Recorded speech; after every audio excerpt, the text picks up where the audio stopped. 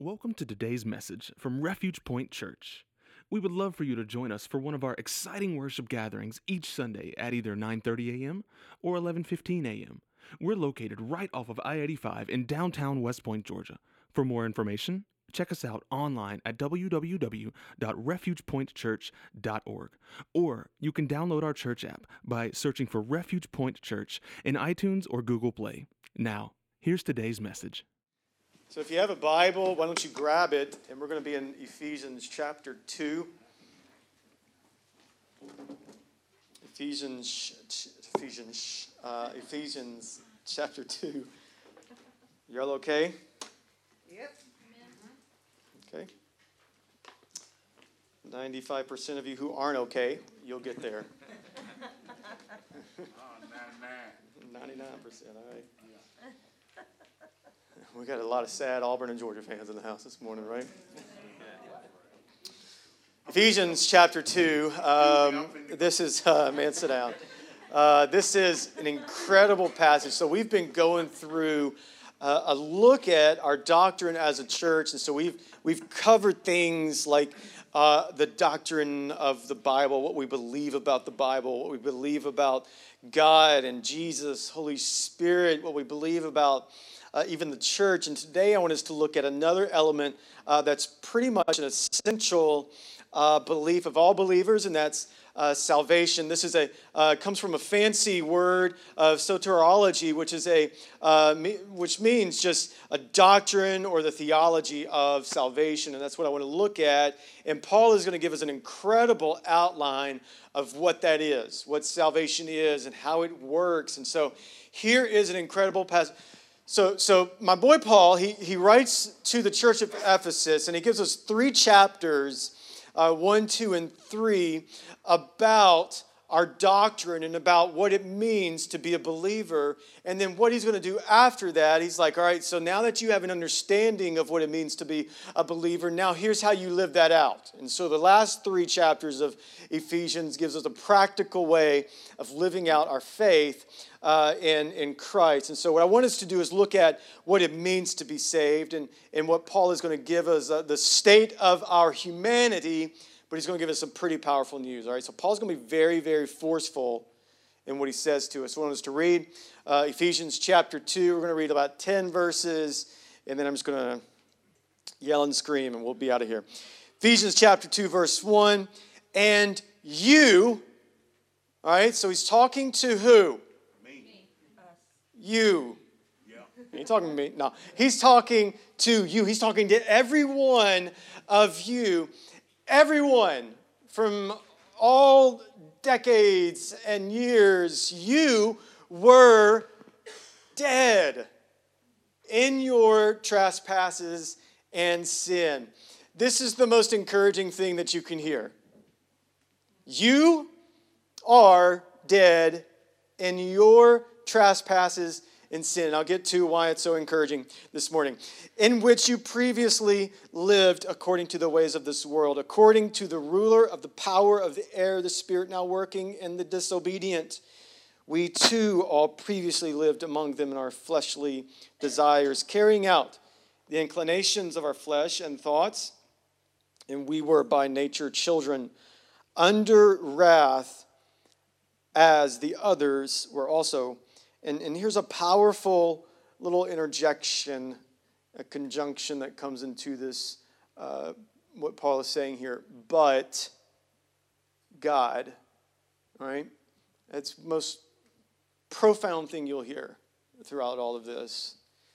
But God, who is rich in mercy, because of his great love that he had for us, made us alive in Christ, even though we were dead in trespasses. So now like the transitions, now it's a past tense. You were dead in your trespasses. You are saved by grace. He also raised us up with him and seated us with him in the heavens in Christ Jesus, so that in the coming ages he might display the immeasurable riches of his grace through his kindness to us in Christ Jesus. For you are saved by grace through faith, and this is not from yourselves, because you ain't that good. I just added that in there. It is God's gift, not from works, so that no one can boast. You know, that's one of my favorite scriptures right here. For we are his workmanship, created in Christ Jesus for good works, which God prepared ahead of time for us to do. I love this. Okay. You. This is an incredible indictment that we all need to hear, because what our culture is going to say is that you're not the problem. People who have wronged you are the problem. But Paul is dropping an immense bomb into the culture that's hearing this when he says that you were dead. You are your greatest enemy. There's not another person in this room who will fool you more than you will. Okay. And Paul is saying that you were dead. Not just your mom and your daddy who did you wrong. Not just your neighbor who did you wrong. Not just the people. And I think that's culturally offensive, because what we want to do is, the reason why I am the way I am is because of my upbringing. The reason why I do the things I do is because of my past, because so-and-so hurt me, because this person said this about me, so I had to retaliate. They made me do it. Isn't that what our culture teaches us? Yes. It's honestly all about you. You're not the problem, but here's Paul countering what our culture is teaching us and saying, you are dead. Like, it's crazy. And dead is crazy too. Because, and I'm not trying to make light of deadness, but if you've ever seen someone dead, it's quite traumatizing. Yeah. Well, I'm finna go to the funeral home. Help us, Lord. Listen to me now. Being dead, you can only do one thing when you're dead, and that's be dead. Yeah. There's some biology for you this morning. You can thank me later, right? And I've witnessed, and I've seen dead people.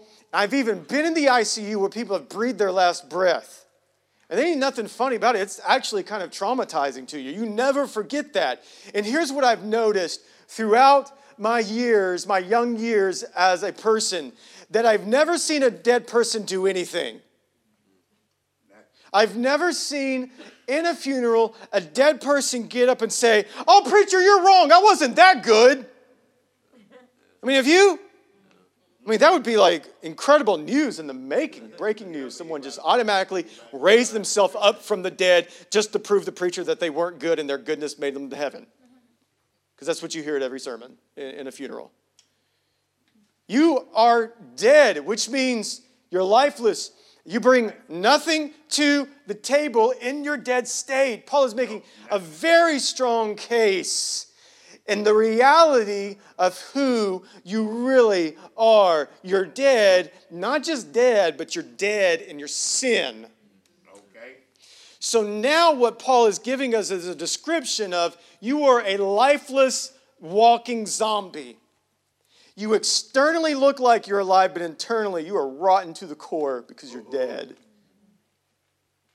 Sin. You're dead in your sin. Now, sin is an interesting word that he's using here. And I think sin is often overlooked in our Christian culture because we don't really want to talk about sin. Because all we want to talk about is how good we are. Well, baby, just clean yourself up and you'll be all right. And all we want to talk about and hear about is just grace, grace, grace, grace. And yes, we're going to get into grace because grace is the good news in all of this. But hear me, sin, it is not just some external thing that we do. Sin is the essence of who you are internally. Okay. So in other words, sin is not just an external expression, it's an internal reality. So sin isn't just you saying, well, I'm an addict. Well, I got a lust problem. Sin is like the heart issue. Think about that for a second. I've said this, I say this all the time, so this isn't anything new.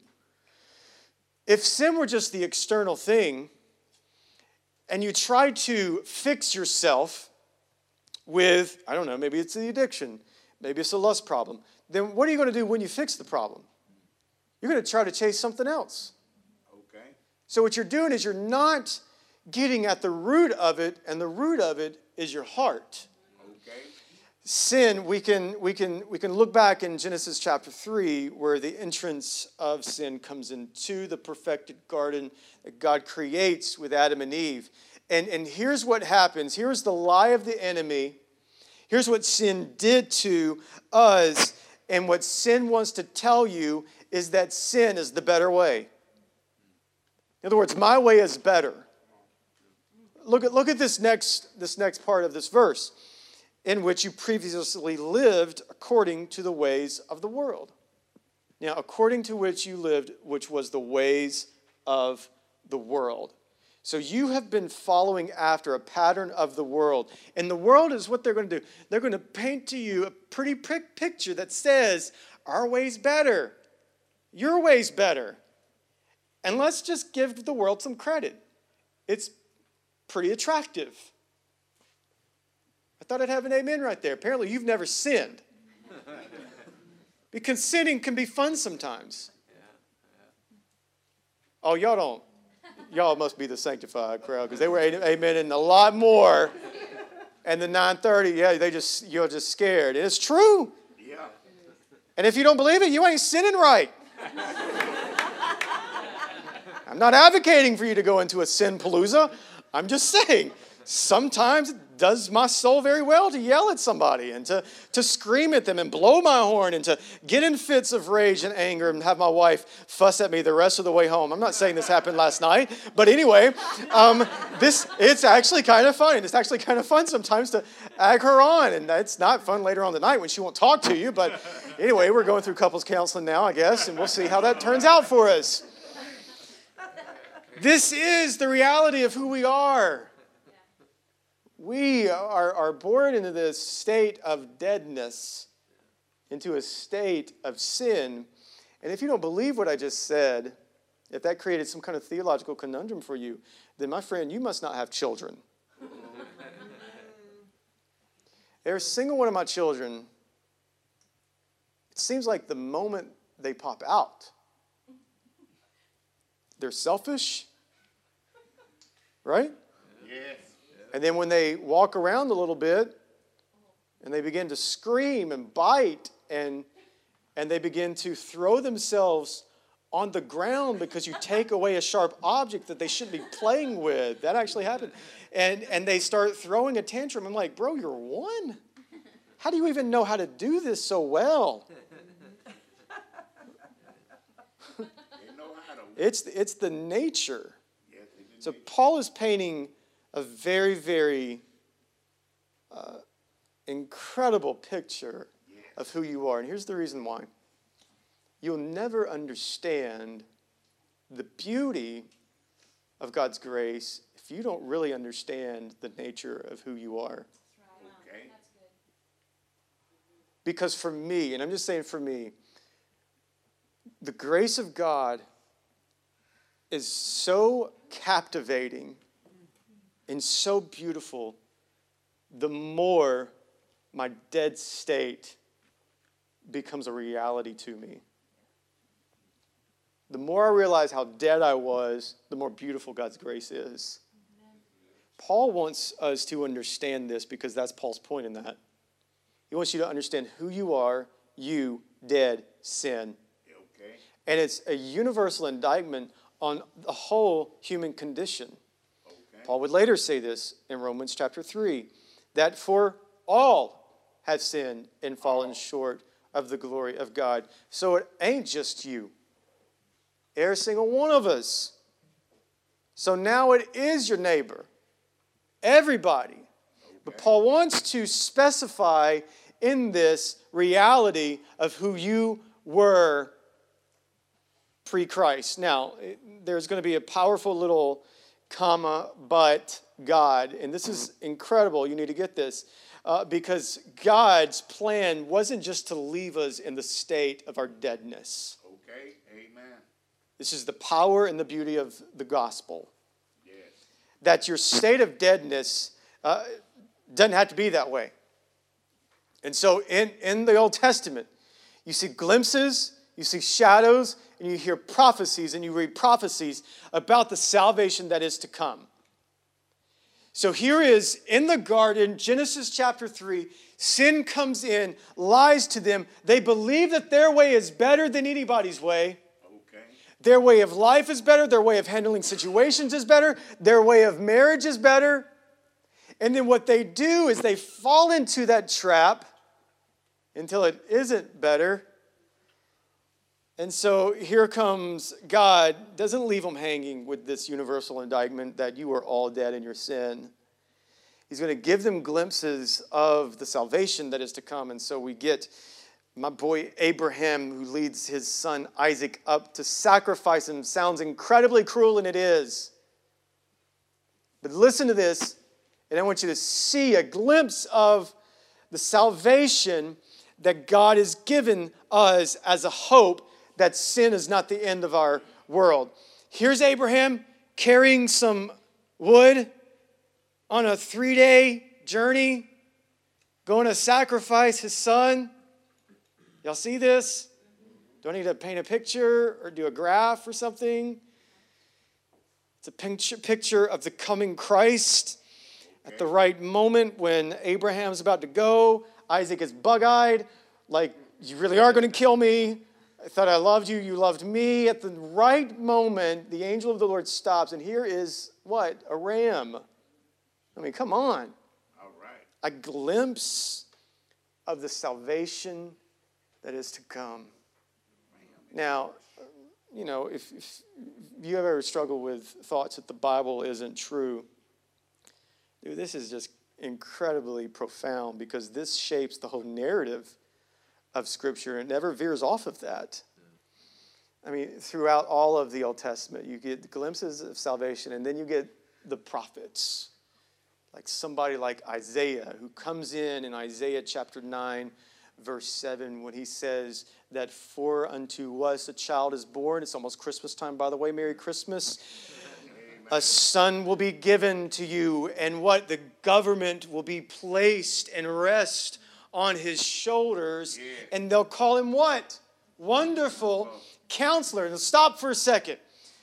Who does Jesus say who's coming after him in John chapter 14 and 16? The Paraclete, the Counselor. Got a little Trinitarian doctrine in Isaiah chapter 9 for us. Not only is there a glimpse of the Holy Spirit in here, but then he says, his name will not only be Wonderful Counselor, but what? Mighty God. Yes. Prince of Peace. His kingdom will have no end, and his prosperity will reign forever. Yes. Yes. Amen. Isaiah chapter 43, again later on, he says in verse 10 that there was no God before me, none after me. I am the God, your Savior. Here is Isaiah painting an incredible picture to us, not giving you some nativity scene that's to come. He's painting to a picture that God's going to keep his promise, that death and sin cannot even stop what he's going to do by providing the Savior. Amen. Amen. And so here's Paul wanting to draw us all back from what did God do for us? That you, in your filth, in your mess, in your deadness, Christ has come and made us alive.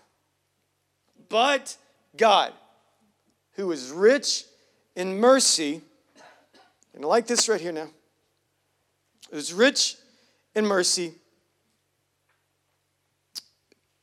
it's somewhere, because of his great love that he had for us, made us alive in Christ. Even though we were dead in our trespasses, you are saved by grace. Like, I love the force of this passage because he's saying that God has done the work for you. Because if you're dead, you can't do nothing. I've seen it firsthand. I done told you this. Dead person, they get an invitation to go somewhere. Guess what? I ain't going. You know why? Why? Thank you. They're dead. Okay.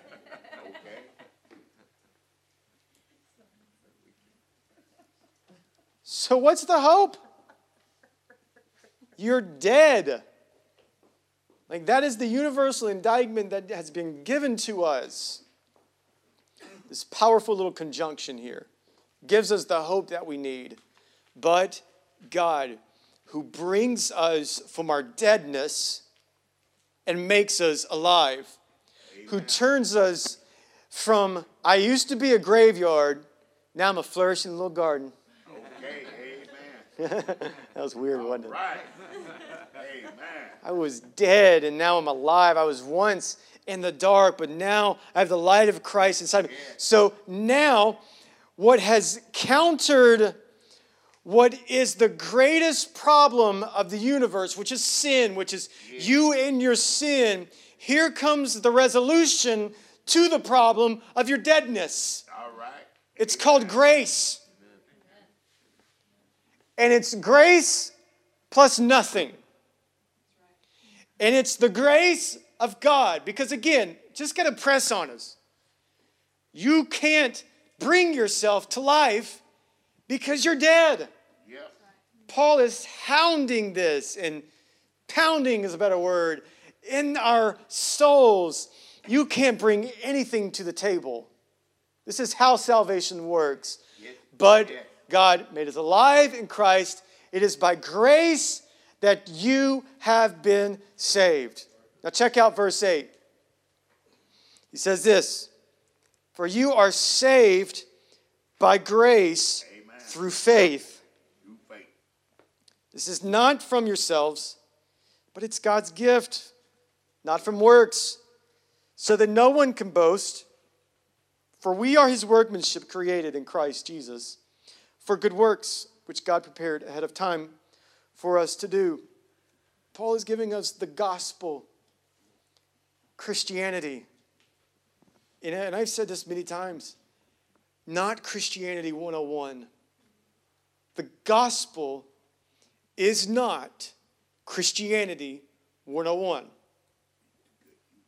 You never graduate from the gospel. Amen. It's not gospel. Now, thrower, give me something deep.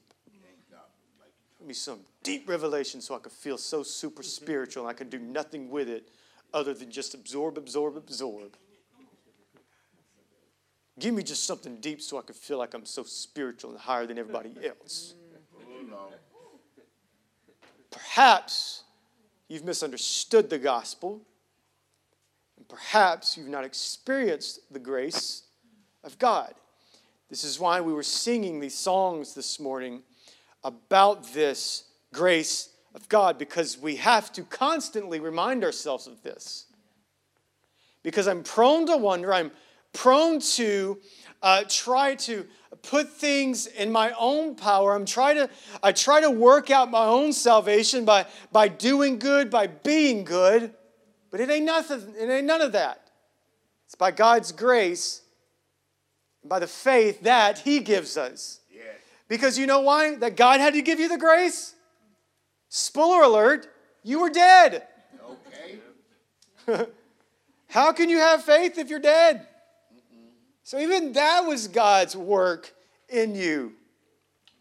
So here is what Paul is offering to us, that it's grace alone. All right? Amen. And this is what we get from what stood in the face of the Catholic Church, what Martin Luther would stand against them and say, no. It's not works. It's grace alone. Yes. That's where we get the solas of the church. 4 of them are the grace alone, through faith alone, Christ alone, for the glory of God alone. Amen. It's grace that God gives plus nothing. Okay. So he points this out because this is what Paul always does. Paul always points out that it's just grace and it has nothing to do with anything you can do with any of your works. And Martin Luther, he wanted to point that out, and that is what broke us, the Protestant, the protest of, and we're about to celebrate that on October 31st. It's not about Halloween. It's about us dressing up like a monk-looking dude named Martin Luther, which I plan on doing, maybe, if I'm not the unicorn that I anticipate being. Anyway, and so here's what Martin Luther would say about this, particularly about the gospel, because Martin Luther he was an incredible guy. I would encourage you to read him. He says, the truth of the gospel, which is the grace of God, the truth of the gospel is the principal article of the Christian doctrine. Most necessary is that we know this article well, teach it to others, and listen to how much I just want to be like Martin Luther so much. Teach it to others and beat it into their heads continually. I like that guy. I'm going to be more like him now. If you didn't think I was rough, just wait. Start beating us with the mic. Grace! Could you imagine? That would be incredible. No, it wouldn't. You'd leave, and that would make me sad. But I would. But listen to this, though. You beat it into your soul because you have to constantly remind yourself of the grace of God. Yes. Because we quickly, especially as Southern Americans, we quickly want to base things off of how good we are. Here's how I know this is true.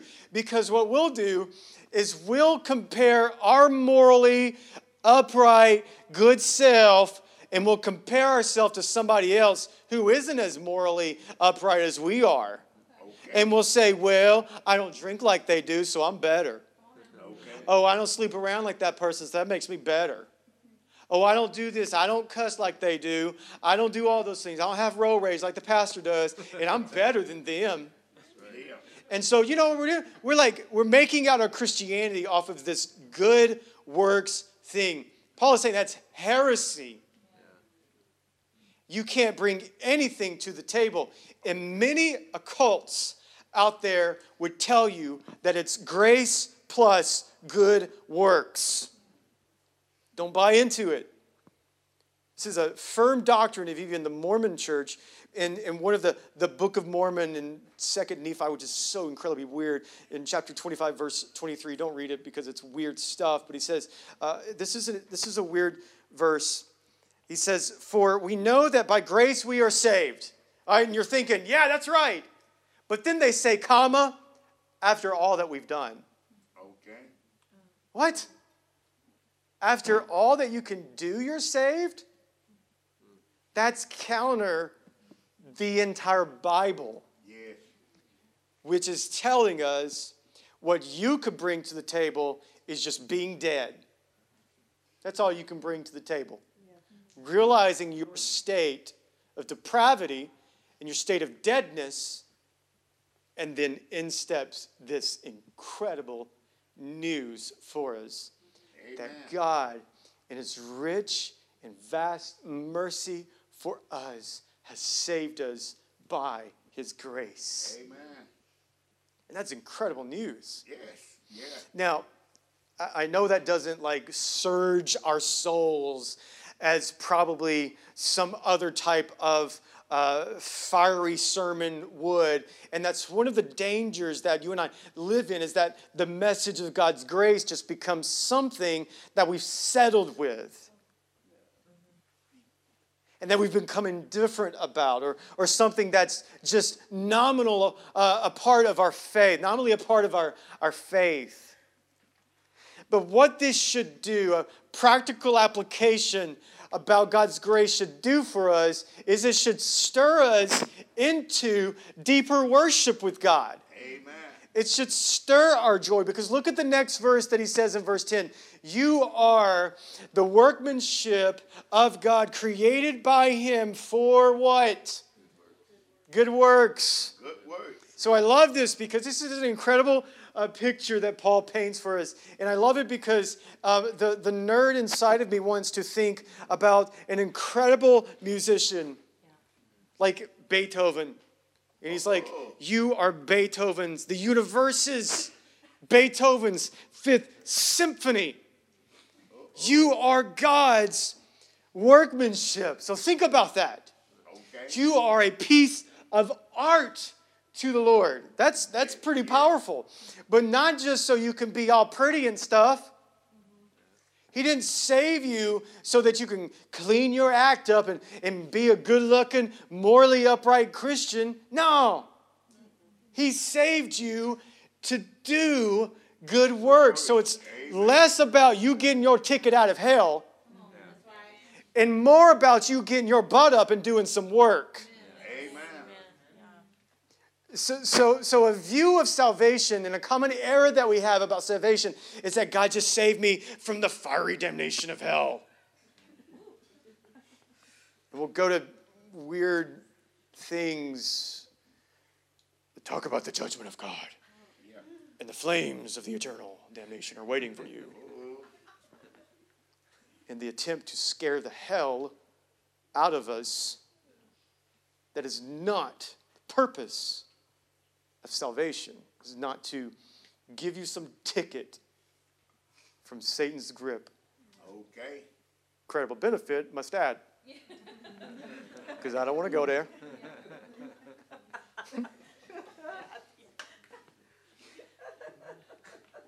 But salvation, listen to what he says. You've been saved because before the foundation of the earth, God ordained you and created you to do something with your life. Yeah. That's a purpose of salvation. Yes, it is. It's not just so, oh, look what I've got. I've got God's grace. Look at me, look at me. It's like, look what God has done for me. It's not just for you, the salvation that God has given you. It's for others. It's for you to go out and tell the good news. It's for you to go out and declare the works of God that's happened in your life. It's for you to go and say, I was dead and now I'm alive in Christ. It's for you to now go to these other dead walking zombies around you and talk about the goodness of the Lord. That's our practical application when it comes to a doctrine of salvation. That we are used by God. We are saved by God. Saved from who we used to be in our dead state, saved into good works. Now, I know that might have just caused some of you to second guess. We're like, well, I thought you said salvation wasn't through works. It did. Because works is not, it's not the root of our salvation. It's just the fruit of our salvation. Yeah, yeah. Amen. And where there are no fruits, there ain't no root. Okay. Remember what Jesus did when he saw the... Oh, I'll say it one more time. Jesus saw that fig tree that wasn't producing fruit. Went all landscaper on him and zapped him with his weed killer. Likewise, hear the caution in this. Where there is no fruit, there will be a cutoff and a pruning. Okay. So you have been saved to do good works. Amen. And to produce a fruit. And so, I look around our community, and I know a lot of self-proclaimed followers of Christ. Self-proclaimed. And I know very few who have a fruit of the gospel in them. Amen. And I know some of you are probably, well, you can't judge me. What? I'm not. Telling you a fact. Right? What is the common thing that is said? Don't judge me. Have you ever read the Bible? You ever read Paul? He's savage, man. All he did was like judge folks. Okay. Like a bunch of heathens. You ain't doing nothing with your life. You bunch of no good for nothing Jews and Gentiles. Dogs. And he calling you his homeboy. You are a dog. That's what he's saying. That was not a hit on Georgia, by the way. This is what he's saying here. And so Christ is looking for some people who have got that grace, receive that grace, and who will produce some fruit. Would you venture around and just, you don't have to scan the room too much, but I'd like to challenge us a little bit if I can. It doesn't take you don't have to be a scholar. You don't have to be a theologian. You don't have to be a follower of Christ for at least a minimum of 15 years. You've just got to be raised from your deadness into the light of Christ. Amen. To do good works. Yes. Can I challenge us a little bit and say, can we do some good works? And I'm not just going to tell you to go, it's not just about helping somebody out. Can you proclaim what God's done for you? Okay. Can you tell about the good deeds of the Lord? Can you go proclaim about salvation? Because Paul would later on and say in Romans that how will they even know about him? If by your words you're not declaring it. Notice he doesn't say by your actions. That's right. Yeah. By your words. So I want to challenge us this morning that this is what a doctrine of salvation looks like. It looks like a church who's going, making disciples, and being a witness. And I'm going to tie that into every single one of my sermons from here on out. I don't even know if it applies or not. I'm just going to say it. All right. Say it double time. We're working by making disciples and being a witness and going. That's how we're doing that. Amen. Now, this is what God has called us into. This is what salvation looks like. And I just want to challenge us this morning. Can we live that out in our life? Because this is what Christ is calling us into. That he saved us into good works for the greater good of our brothers and sisters for the glory of God. Let me pray for us. Thanks for tuning in to Refuge Point Church's broadcast. We hope you were both challenged and encouraged by today's message. We would love for you to join us at one of our exciting worship gatherings each Sunday at either 9:30 a.m. or 11:15 a.m. We're located right off of I-85 in downtown West Point, Georgia. For more information, check us out online at www.refugepointchurch.org, or you can download our church app by searching for Refuge Point Church in iTunes or Google Play.